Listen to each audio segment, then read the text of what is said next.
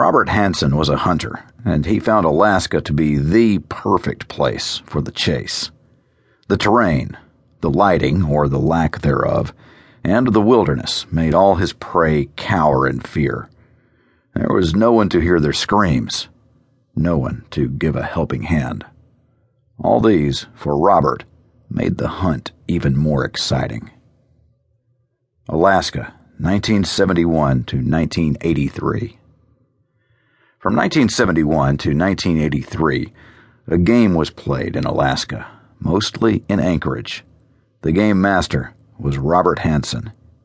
He created the rules, which weren't many, and ended the game when the targets were subdued. For 12 years, he would roam the area, seeking his next prey, which, after his capture, amounted to 17 women, although only 12 bodies were ever recovered. Other intelligence agencies suggested that the number of victims could reach up to 37, but proving it would be a little hard now. Aside from the murders, the hunter and game master also admitted to raping 30 women, but not once did he show any sign of regret, sympathy, or remorse.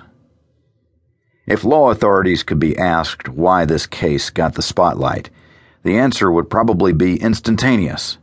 Firstly, it was the only killing spree in Alaska where the victims, women, were kidnapped and then thrust toward the Alaskan wilderness, only to be hunted down and killed. Secondly was the fact that in 1983, no other evidence was used to gain a search warrant for Hansen's properties other than a psychological profile.